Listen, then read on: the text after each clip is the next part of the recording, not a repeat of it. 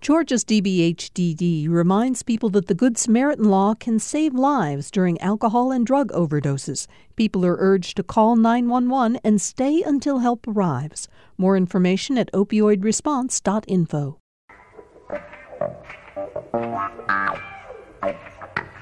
Welcome to Political Rewind. I'm Bill Nygaard. Glad to have all of you with us for this edition of Rewind. If you're listening to us in real time, we are getting right down to it in the Georgia legislature. This is Tuesday, the crossover day, which is now what day? Anybody know the number on that day now? 28. 28.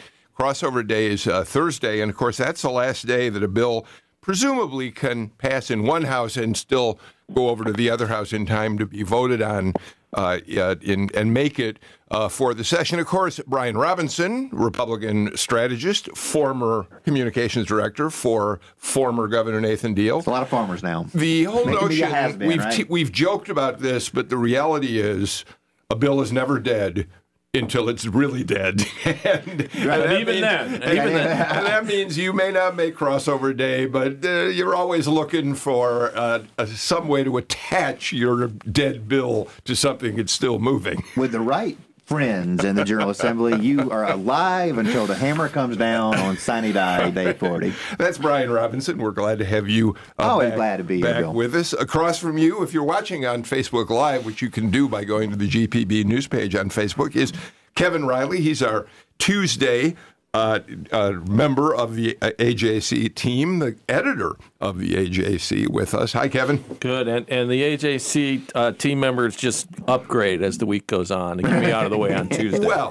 Well, speaking of which, we have an upgrade sitting with us in Washington, D.C., your Washington correspondent, Tamar Hallerman. Hi, Tamar. Oh, shucks. That's nice of you to say. Hi, Bill. Thanks for being with us. And you know, we haven't seen you for a long time, Theron Johnson. We are very glad to have you in the studio. Theron Johnson, a Democratic political strategist.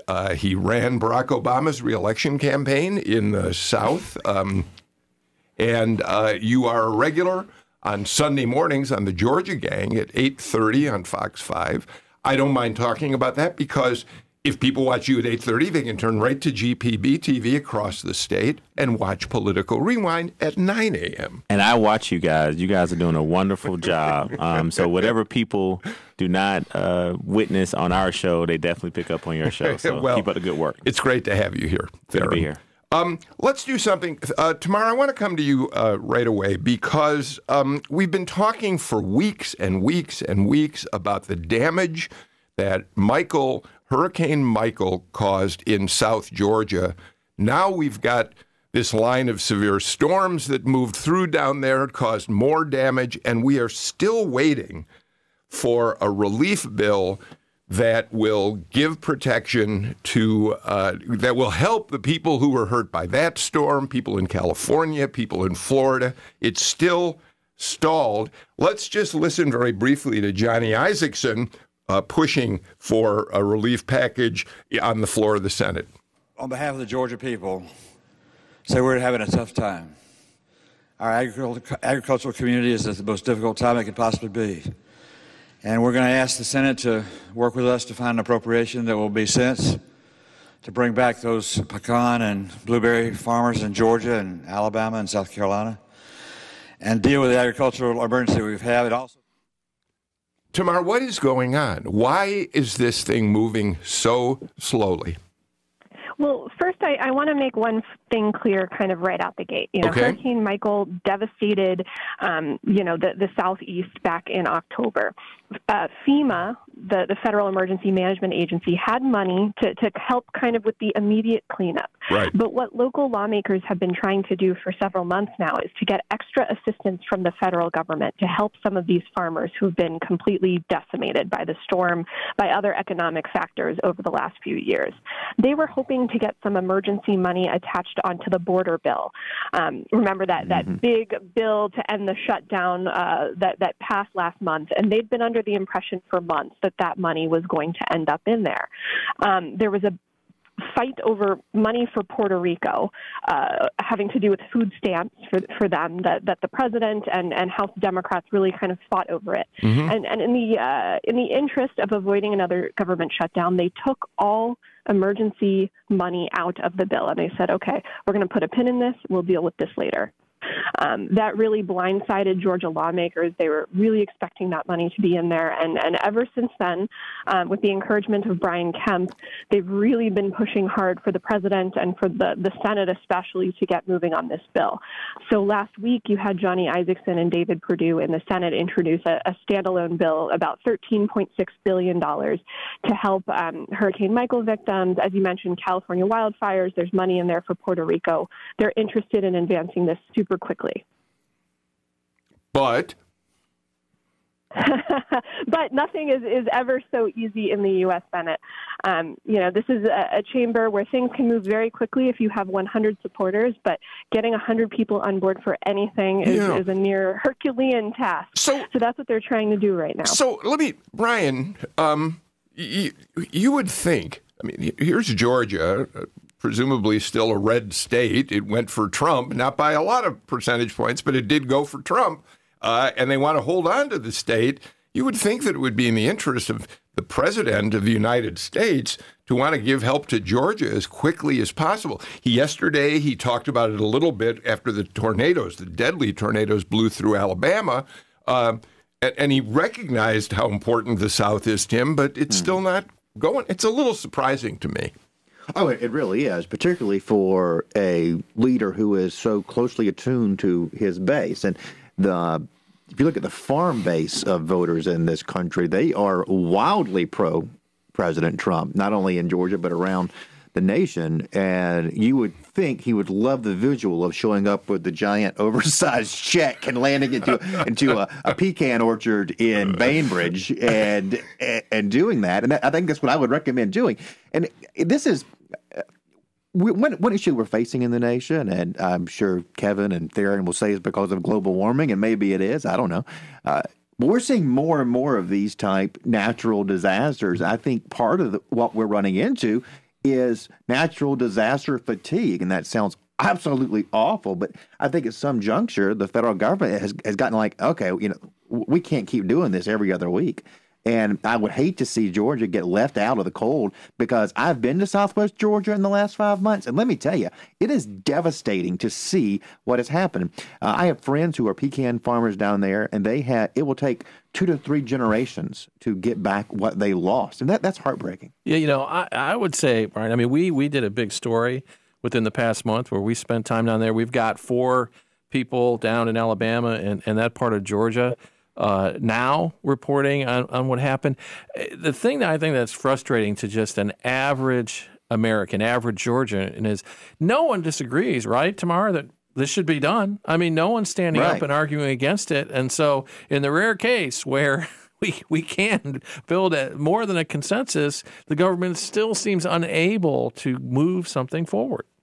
Well, exactly. This is one. And right now the argument is over kind of the details of individual programs between there was a House Democrat version of this bill that moved during the shutdown, and now there's kind of a Senate Republican-led version now from Isakson and Perdue. And the holdup right now is that Democrats are disagreeing with the version that's going to move forward.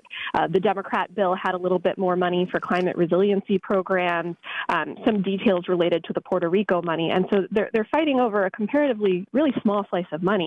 But in the meantime, that's inhibiting their ability to get this money quickly. Theron? And I think the one lucky thing, and Tamar, thank you so much for the great reporting on this, but Georgia is so fortunate because you couldn't have 2 better U.S. senators fighting for this bill than David Perdue and Johnny Isakson.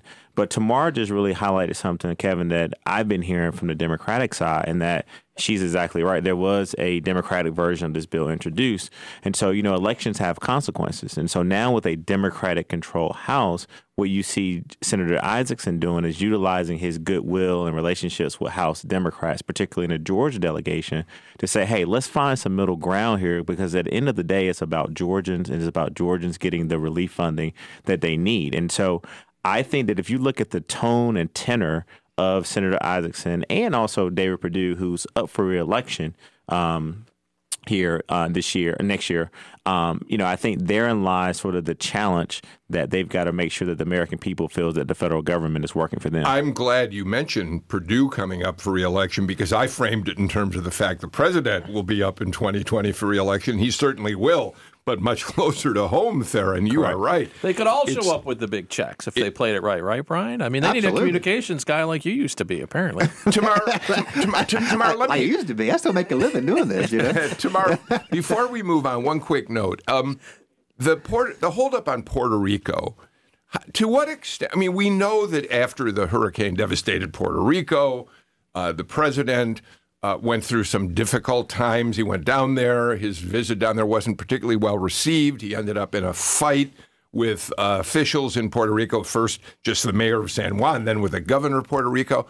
Is any of the problem that we're dealing with in terms of the Puerto Rican angle on this tied up with all of the old politics of that, or is it a separate matter entirely? Well, just let me say, I think... Wait, let me just hear Tamar, and then I'll give you a chance. Yeah, don't disrupt our Washington correspondent. I forget she's on the phone. Go ahead, Tamar.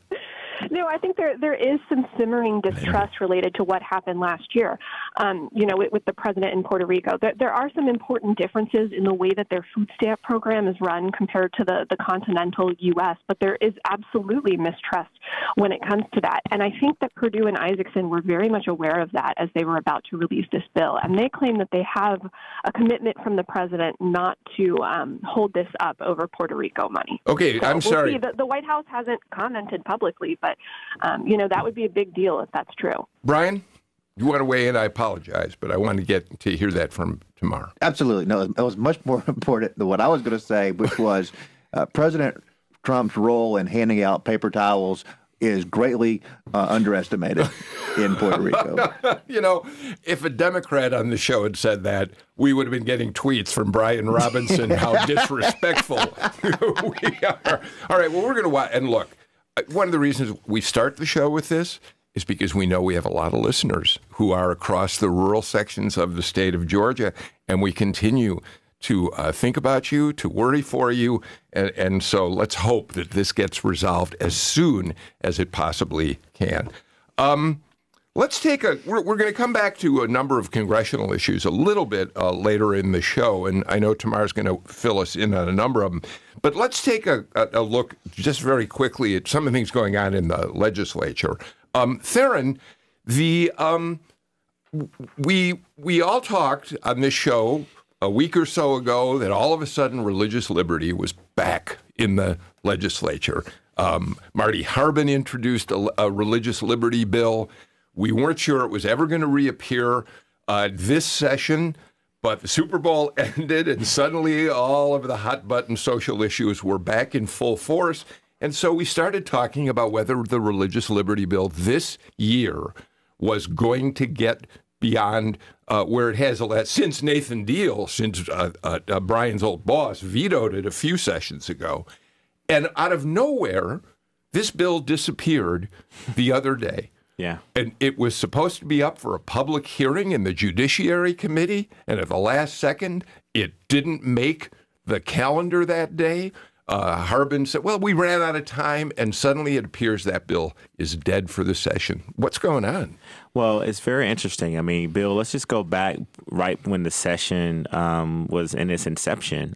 Speaker David Ralston basically said publicly that he hoped that the whole conversation around RFRA was not going to be discussed this upcoming session. And so I've said many times about the speaker that he is the very civil, balanced conscience of this legislature. Clearly he's a conservative Republican, but he has received a lot of heat by trying to work in a civil manner to move the state forward. And so, boom, here comes this reappearance of RFRA. And I was at the Capitol, Bill, and I can tell you, not only did you see state senators and state reps sort of talking amongst themselves saying, oh, my God, here we go again. But even the lobbyist community, we were like, oh, wow, like this is now what we thought we were going to see once the Super Bowl is over. But big applause to all the legislators coming together in whatever way, form, or fashion they did it to make sure that this divisive, unnecessary, discriminatory religious liberty bill did not come to the forefront, where it didn't cost the state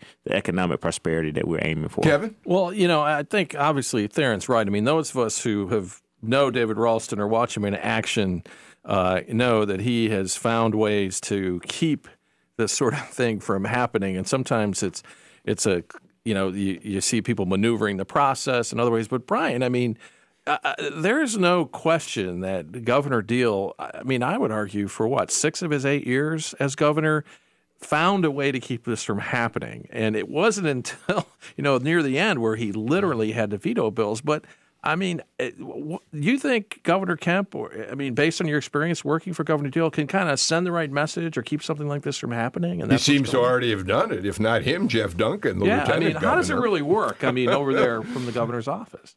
Well, when I want to give Governor Kemp credit, and I don't know if he played any particular role in this, but you can look at their strategy and how they have governed, and they are working very hard at changing the image that was formed during the primary in last year's election, where he ran as a very conservative guy, heavy on the trucks and the guns, et cetera. And you are seeing somebody who is adjusting to the reality of a state that is now 50-50, and that he has got to build a bigger tent in the GOP. And we're not going to do that by focusing on issues where we lose a lot of people in the middle. And this is one of them. So it would not surprise me if Jeff Duncan or Brian Kemp, both of which have to run statewide, said, look, this is going to really hurt us in 4 years if we have months of negative national headlines about Georgia being an unwelcoming place for business, Georgia being an unwelcoming place for events like the Super Bowl, et cetera. So if they are behind it, kudos to them, because it shows they are strategically thinking about how we win the next time. Tamar, it's interesting. Here's what Brian Kemp said, and people who listen to the show will certainly remember we've talked about this. Brian Kemp said on the campaign trail, when asked about whether he'd support religious liberty or not, he said, I will support a bill that mirrors the 1993 RFRA passed by the Clinton administration, we should point out. Now, Tamar, what was interesting about that 93 legislation is that it was really put in place initially to protect the use of peyote by Indian tribes in religious rituals, so that the laws of the states would not, in fact, trigger criminal activity against these things. And so Kemp said, I'll go for a version of what they passed back then. This current bill doesn't quite mirror that, but it still feels as if Kemp, in fact, if he had a hand in this, or certainly Jeff Duncan in the Senate, just recognized this isn't good for the state right now.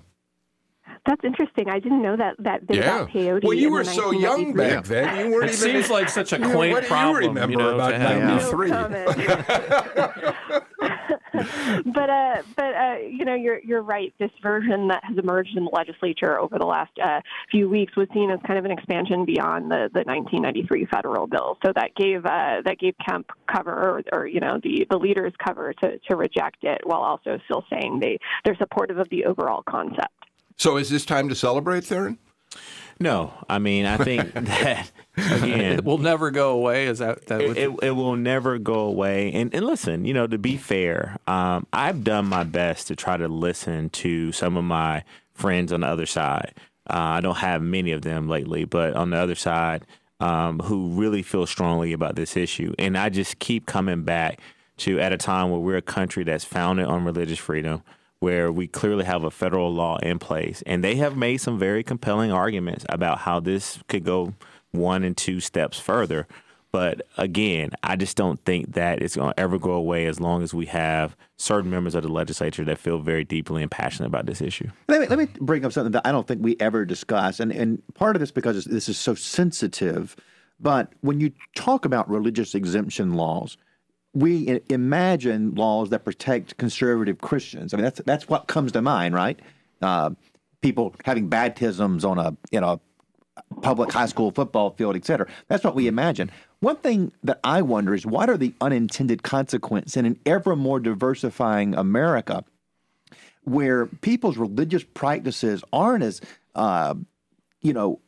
monolithic as they were 50 years ago in this country. We were all basically Christians, a handful of Jewish people, and maybe a handful of Buddhists. But now there are Muslims in the country. I said 50, 60, but now there are a ton of different religions here, and I wonder if there are some practices that we as a society would just find repugnant, that we would see as criminal and bad for women or for children. And does this impact our ability to enforce those laws if they use the cloak of religiosity? Yeah, but Kevin, Brian, it's an interesting thought to follow. But Kevin, the sudden preponderance of religious liberty bills followed, to some extent, the Supreme Court ruling in favor of gay marriage, and despite Brian's feeling that a lot of this is about protecting the religious practices of certain groups of people, a lot of it had to do with things like our gay baker friend in Denver who did not want to make a cake for a gay wedding. I think that's always been there, and Brian used the word sensitive to talk about, and I think he has a good point in that these issues are complicated and worthy of discussion. But this thing's always kind of had that stain of it's not really about what we say it's about, and what we're calling it, it's not really what we mean. And I think it's been. I once wrote a column, I'm sure Brian remembers this, congratulating Nathan Deal he took a very difficult and principled stance when he vetoed that bill. His veto speech on religious liberty bill, wouldn't you agree, Theron, one of his finest moments as governor? And Kevin, listen, Brian not only remembers it, I mean, I'm sure he has it framed in his basement. I don't know who read it to him, but I heard he liked it. Yeah, and trust me, you would have known that Brian Robinson if he didn't like it. But no, listen, one of the reasons we got here, Kevin just hit on something.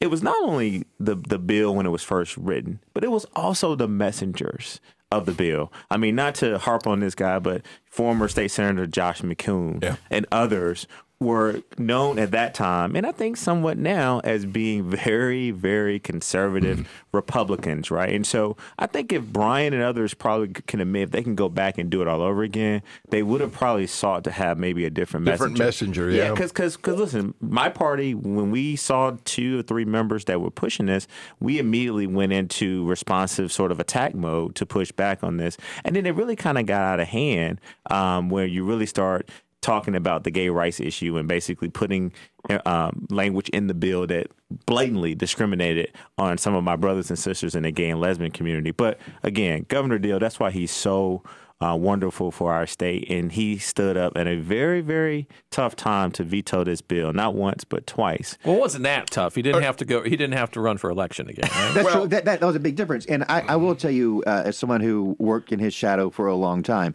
history, you look back now and it's like it just seems inevitable that he was going to veto that bill. I can tell you firsthand it was not. He struggled with it. I mean, this is a Southern Baptist. He is a teetotaler. He is a man of religion and does share many of the concerns of the faith community about government intrusion into religious practice. So it was not a done deal until the very last moment. Right. I got to get to a break, but before I do, I try to keep track of the great conversations that many of you have on Facebook Live as you watch the show on Facebook. Phil Lunny posted a message. He said, I was in the committee room, and the folks in the room who waited an hour and a half may have played a role. So apparently I wasn't at any of the committee, that public hearing, but apparently there was quite a contingent there, according to Phil. Phil, by the way, points out something else that we learned just before we went on the air, and it may be news to all of you.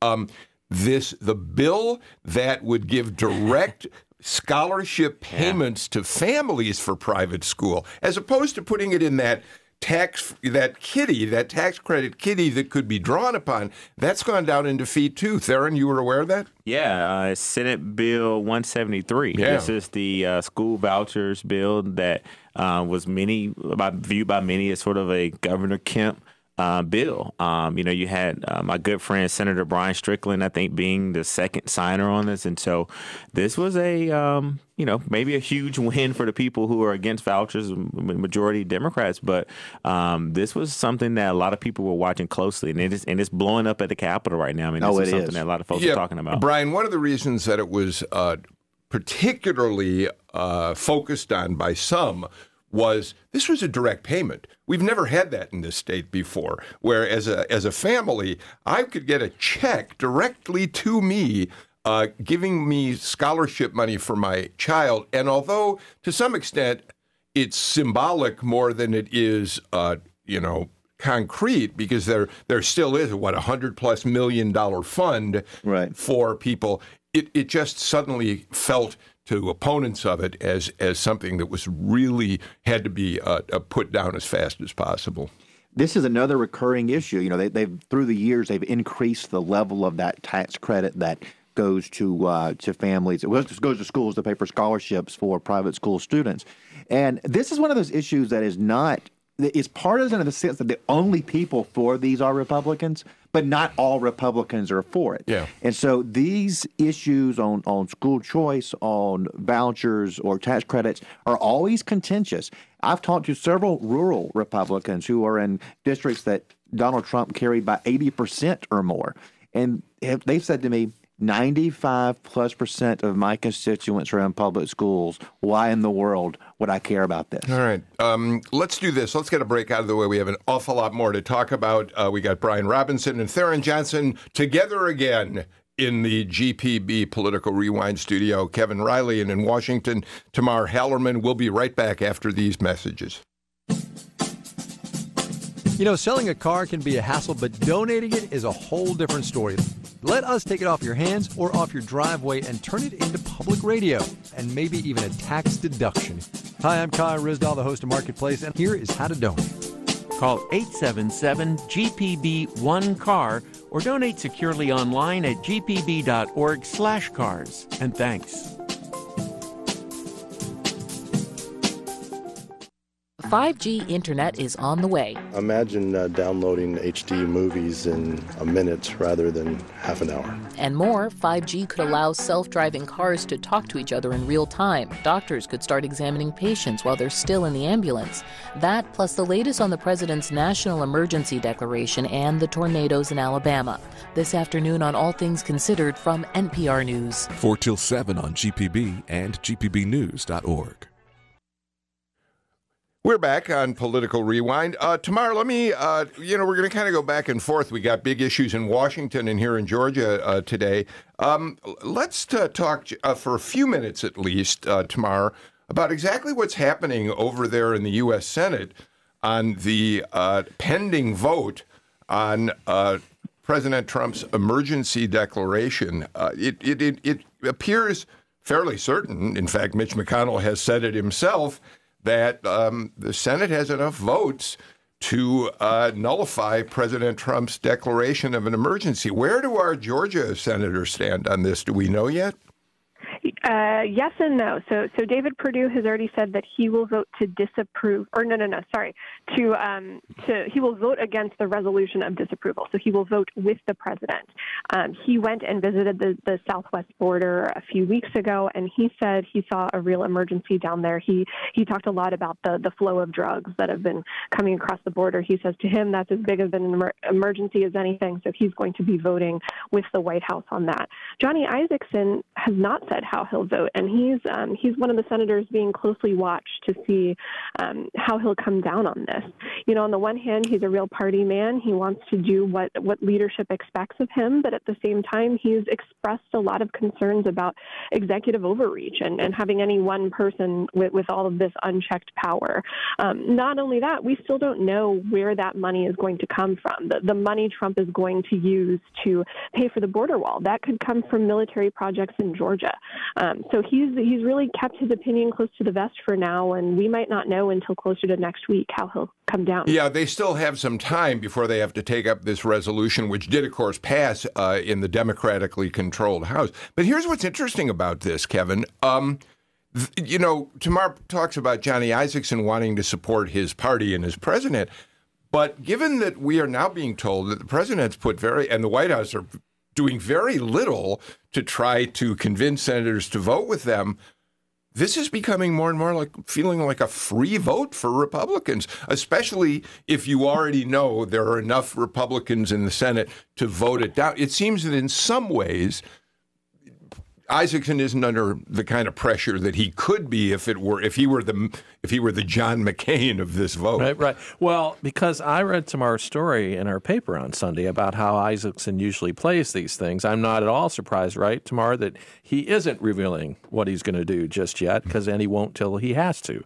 But in the end, right, I mean, even if the Senate, the president doesn't get his way in the Senate, he vetoes the bill, and they can't override it. So, I mean, we kind of end up in the same place, don't we? And I think what was so interesting, and I also read your story tomorrow, so great job on that, is that, Senator Isaacson's approach to how he's been able to be an effective senator in D.C. for so long is something I'm sure that is really driving him crazy right now, because at least you knew you had a person in the White House that you knew their intentions, right? You knew that they were pretty much for or against a particular piece of legislation. And then also now with the president basically threatening a veto, it's just really tough for Senator Isaacson to really find some, logical common ground to try to move forward an argument or a conversation that makes sense for the American people. And so I think that, he's extremely frustrated. But I think that he's doing the best that he can to try to talk to Republicans who will listen to try to have some common ground. Yeah, it feels, Brian, though, that Republicans in the Senate have some cover on this issue if you take the argument that if you go along with the president, if the president wins this argument on being able to declare national emergency forget about all of the talking points in which Republicans have said, well, other presidents have used their national emergency powers. Yes, but never to override a fiscal decision by the Congress. And of course, so the question now is, and some Republicans can embrace it, is if we give President Trump his way on this, what happens when a Democratic president comes in and wants to declare national emergencies that are not in our interests as Republicans? Well, you're hearing just that argument from people who have been staunch supporters of President Trump. You're hearing that from Ted Cruz. You're hearing that from Rand Paul of Kentucky, people who have been with him on some of those tough issues. Now, I'd say it does concern me as well as a Republican and as somebody who actually agrees with the president strongly on the need for tighter border security. And I'm all for building the wall.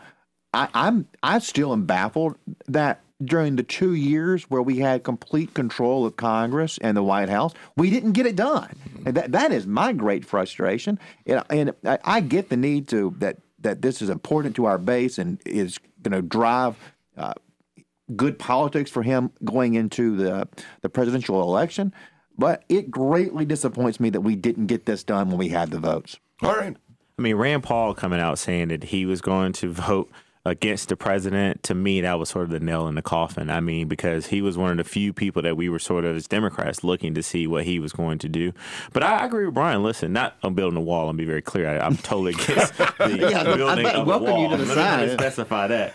But it shows you this president's inability to govern, and really, he's got some campaign promises that he hasn't really answered. I mean, Bill, you've heard me say the last time I was on the show, I'm still waiting on this infrastructure bill. Yeah. I mean, when I'm in Buckhead and I see some of my neighbors, actually, we can't go up and down a road now because of sinkhole that basically is just collapsed in the middle of our neighborhood. And you look at all of the infrastructure challenges across the country where people are trying to expand transit and do other things. I mean, to me, that's another failed campaign promise from this president.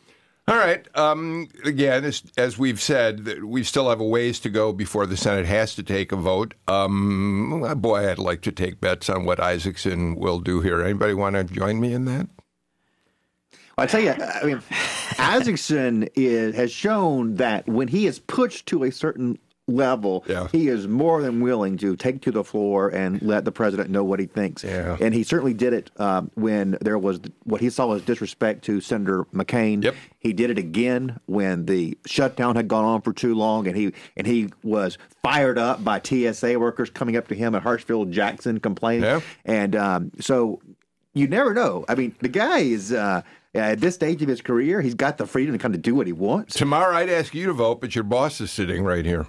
I'm not going to predict how he would vote, but a point that I made in my story on Sunday is, and one worth noting here, is that Isaacson, for other Republican presidents, the Bushes, there was a real loyalty there. Even if he wouldn't have agreed with the Bushes on every single thing, he felt really compelled to stand up for them and hold his nose even on issues where they weren't in 100% agreement. Trump has made him more of a free agent. Yeah. Not like he's been an anti-Trumper in any way, but I feel he feels like he has more room to kind of call balls and strikes as they come. So I think he's really a person to watch going into next week. All right. We'll see how that turns out. Kevin, did you want to weigh in? No, I mean, all this talk of gambling, though, I guess we better start talking about Georgia and this whole casino issue. We're going to go issue. there. Yeah, we'll get there. We'll get there. there. Just teasing us. You will get there. But before we do, there's another big issue that appears, Theron, to be heading nowhere this session. Before the session, many people who are involved in covering politics, who are involved as consultants and the like, said that one of the biggest issues we were going to deal with this year was certificate of need and what we ought to do about certificates of need. Now, I mean, that gets to be a complicated subject, but in its simplest form, and you all correct me if I'm wrong, it's simply that the state has regulations that govern whether a hospital can add certain expensive equipment, MRI machines, that sort of thing, whether they can build additional facilities. The effort is to regulate these things. Have I got it basically right? So you sort of have a control over how healthcare is distributed across our state. Is that fair enough? I think that's good. And Brian, I'm sure, can definitely expand on your description. But I go back to what I've said previously. I had a chance to listen to Minority Leader Bob Trammell in the State House. And one of the things that he did right away is that he said, if we're going to have a conversation about certificate of needs, we've got to have a really good conversation about Medicaid expansion, right? And so what I want to commend the governor and others is that there is a willingness there to expand Medicaid through a waiver program. I mean, that was the one thing that we saw that got covered last week.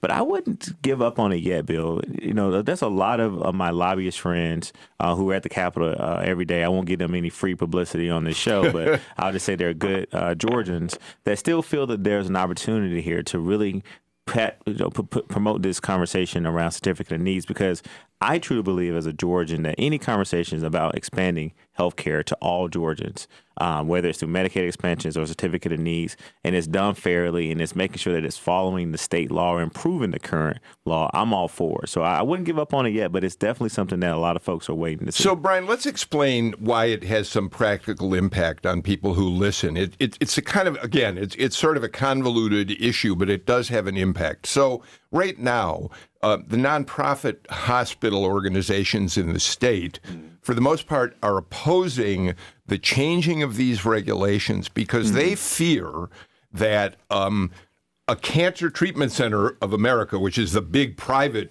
facility that comes into play here, if they're allowed to just expand at will, they could really have a devastating impact on what the nonprofit hospitals, a Grady Hospital, for instance, or others try to accomplish. Fair enough? Yeah, and one thing to remember is many of these nonprofit hospitals are owned by us, by the local taxpayers. Right. Many are county hospital authorities that own these operations. And so the argument that you hear for why we need to change it is we need the free market, we need choice, we're going to drive down prices. Actually, in healthcare, more choice, more investment leads to higher prices. It's sort of a counterintuitive thing. It's a different market than others. There is no free market in healthcare because hospitals are required by law to treat anybody who comes through the door. And so 1/3 of them don't pay anything at all. 1/3 of them are on Medicaid or other government insurance that doesn't cover the full cost of care. And then the other third are paying insured patients. And so what repealing CON would do would be allow a few independent operators to take that 30% of paying customers away. And so all that would be, and they're only going to offer profitable procedures, and they're only going to offer services to people who can pay.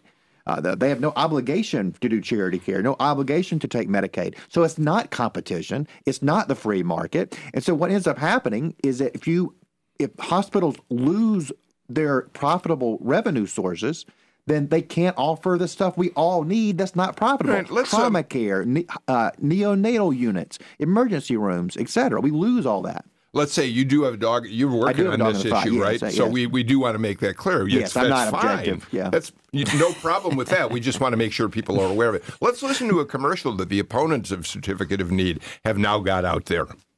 No matter the time, no matter the emergency, local hospitals are always there, fixing the problem so you can go on with your life. Our community hospitals take all patients, whether they can pay or not. And protections in Georgia law help lower prices, produce better outcomes, and guarantee access, ensuring you continue to get the very best care right in your own community. Tell your legislator, keep healthcare local. Support our community hospitals. Learn more at SaveGeorgiaHealthcare.com.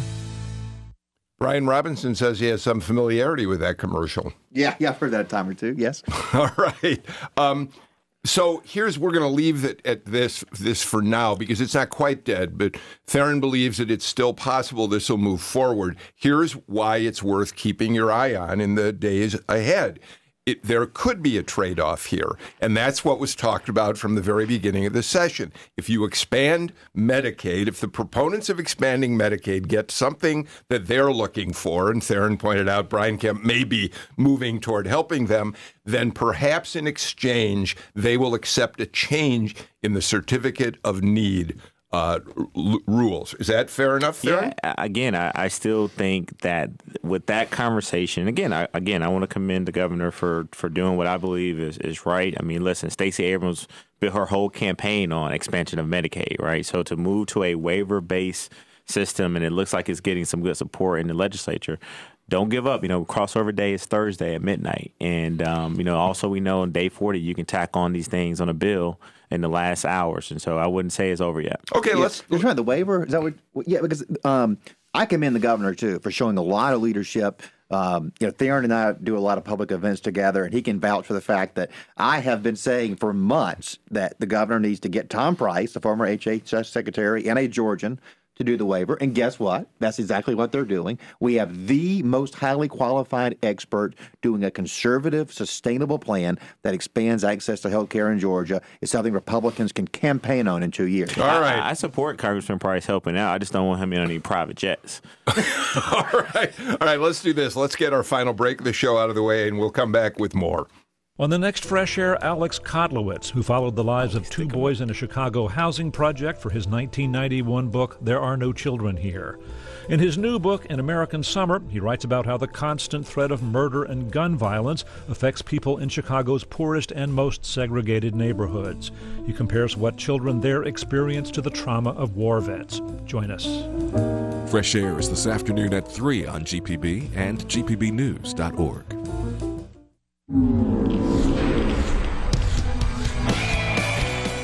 Touchdown, John Nelson here from GPB Sports, reminding you that in Georgia, the four seasons are not winter, spring, summer, and fall. It is football, spring football, Cruton, and National Signing Day. On the Football Fridays in Georgia podcast, we'll tell you the stories on and off the field. Subscribe at gpb.org/sports and wherever your favorite podcasts are found.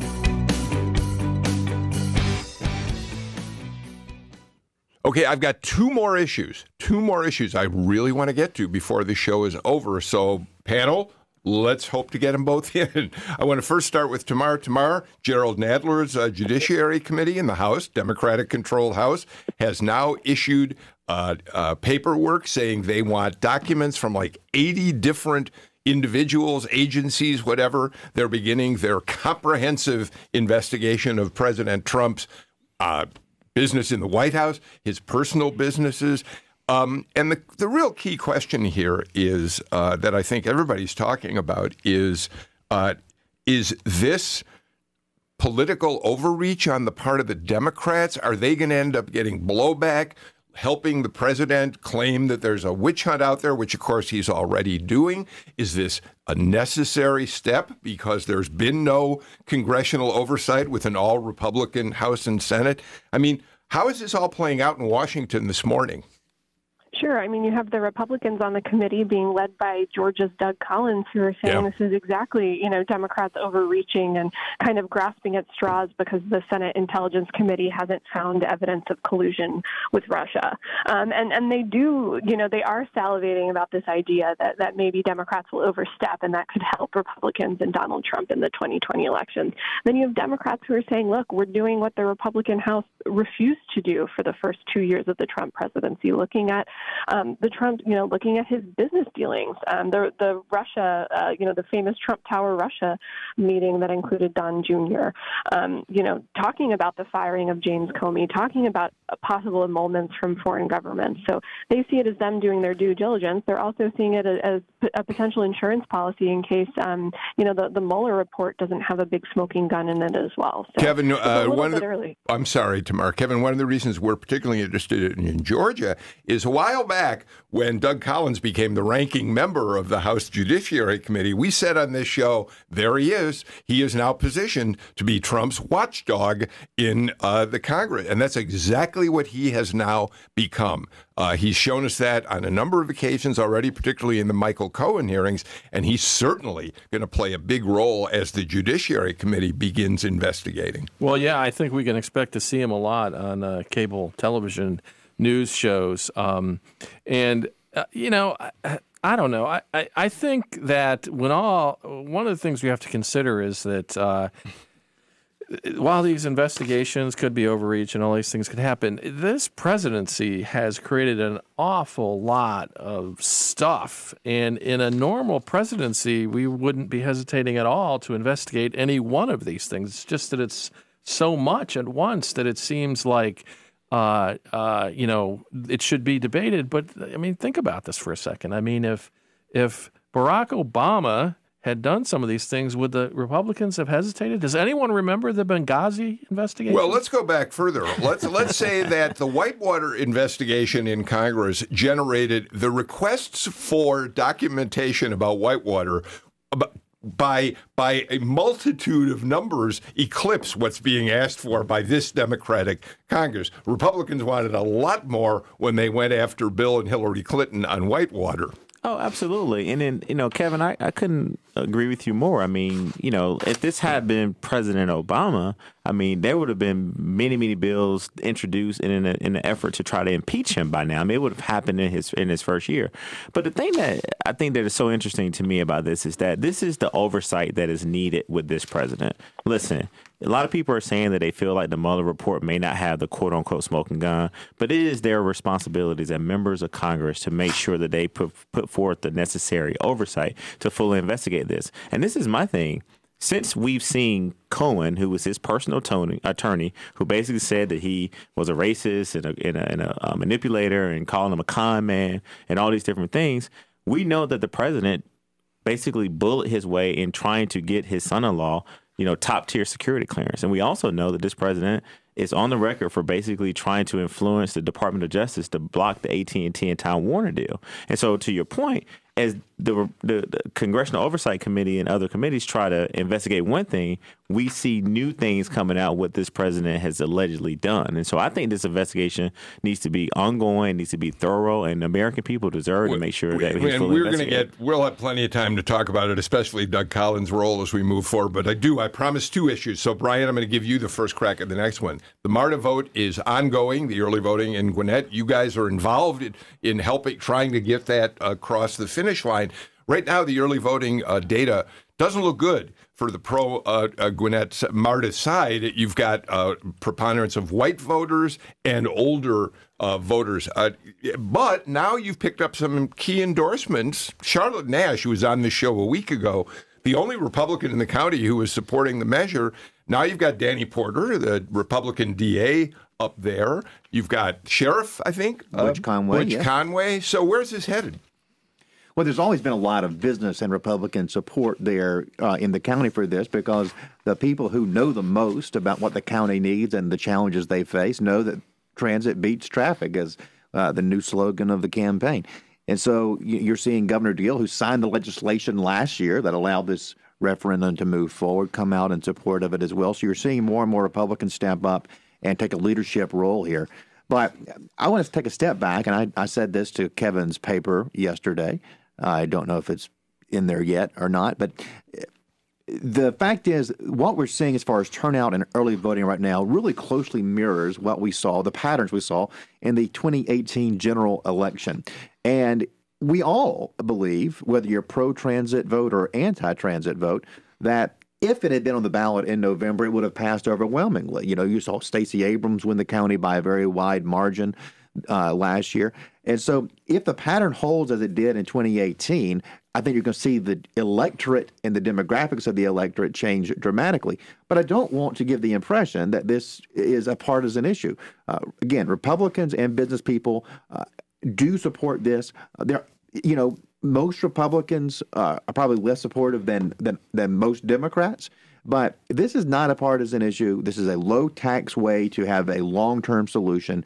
And Gwinnett County needs to connect to the region. 60% of people in Gwinnett work outside of the county. Theron, it is astonishing how many leaders across Metro Atlanta have said they are waiting for the outcome of this vote. It's crucial to how transit develops across Metro Atlanta. Absolutely. I mean, that's the reason why Brian and I, Democrat and Republican, are working together on this, because even though we represent different parties, we both support transit. And so I would just say that this vote is so important, not only for our region's prosperity, but also to continue to be a leading state to do business. Because one of the things that Governor Deal talked about, and our good friend Lori Geary says this all the time, it was two questions that now Governor and former Governor Deal and now Governor Kemp and Mayor Bottoms are asked about when they're out recruiting businesses to Georgia. Number one, how quickly can my employees or myself get to and from the airport? And are you near a MARTA station, or do you have access to robust transit?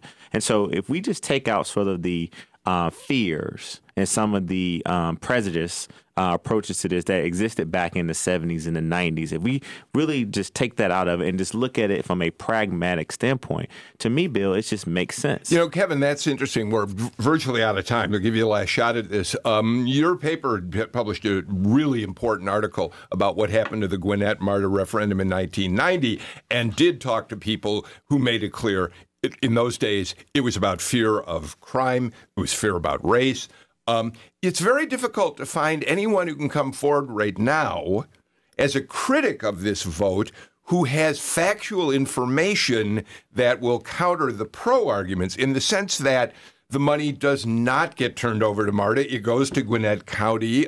There are all sorts of misimpressions here, and the critics have not been particularly able to put together an argument. So it's all kind of playing out underground, the opponents to this thing. Right. And I think that unlike 70s and 90s, where critics might have been less guarded in their reasons and less concerned about the fallout from those reasons, it's tougher to do that today. So that criticism is going to remain underground. But also, let's remember, I mean, now we've got getting close to, 50 years of working on this. So third or fourth time to really try when you get right down to it. So you got to figure the advocates, two of them sitting here with us, have a lot of things figured out and have tried to block all the exits. I got interrupted. We are completely out of time for today's show. Kevin Riley, Theron Johnson, Brian Robinson. It really is great to have you two, Theron and Brian, back in the studio. Tamara Hallerman, we appreciate your work up there in Washington. You're doing that job so we don't have to. Thank you for being on the show today as well. That's it for us today. We're back tomorrow at 2. It's our final show before crossover day, so I guarantee you we'll be talking a lot tomorrow about what appears on the verge of living or dying in the 2019 session of the General Assembly. See you tomorrow at 2.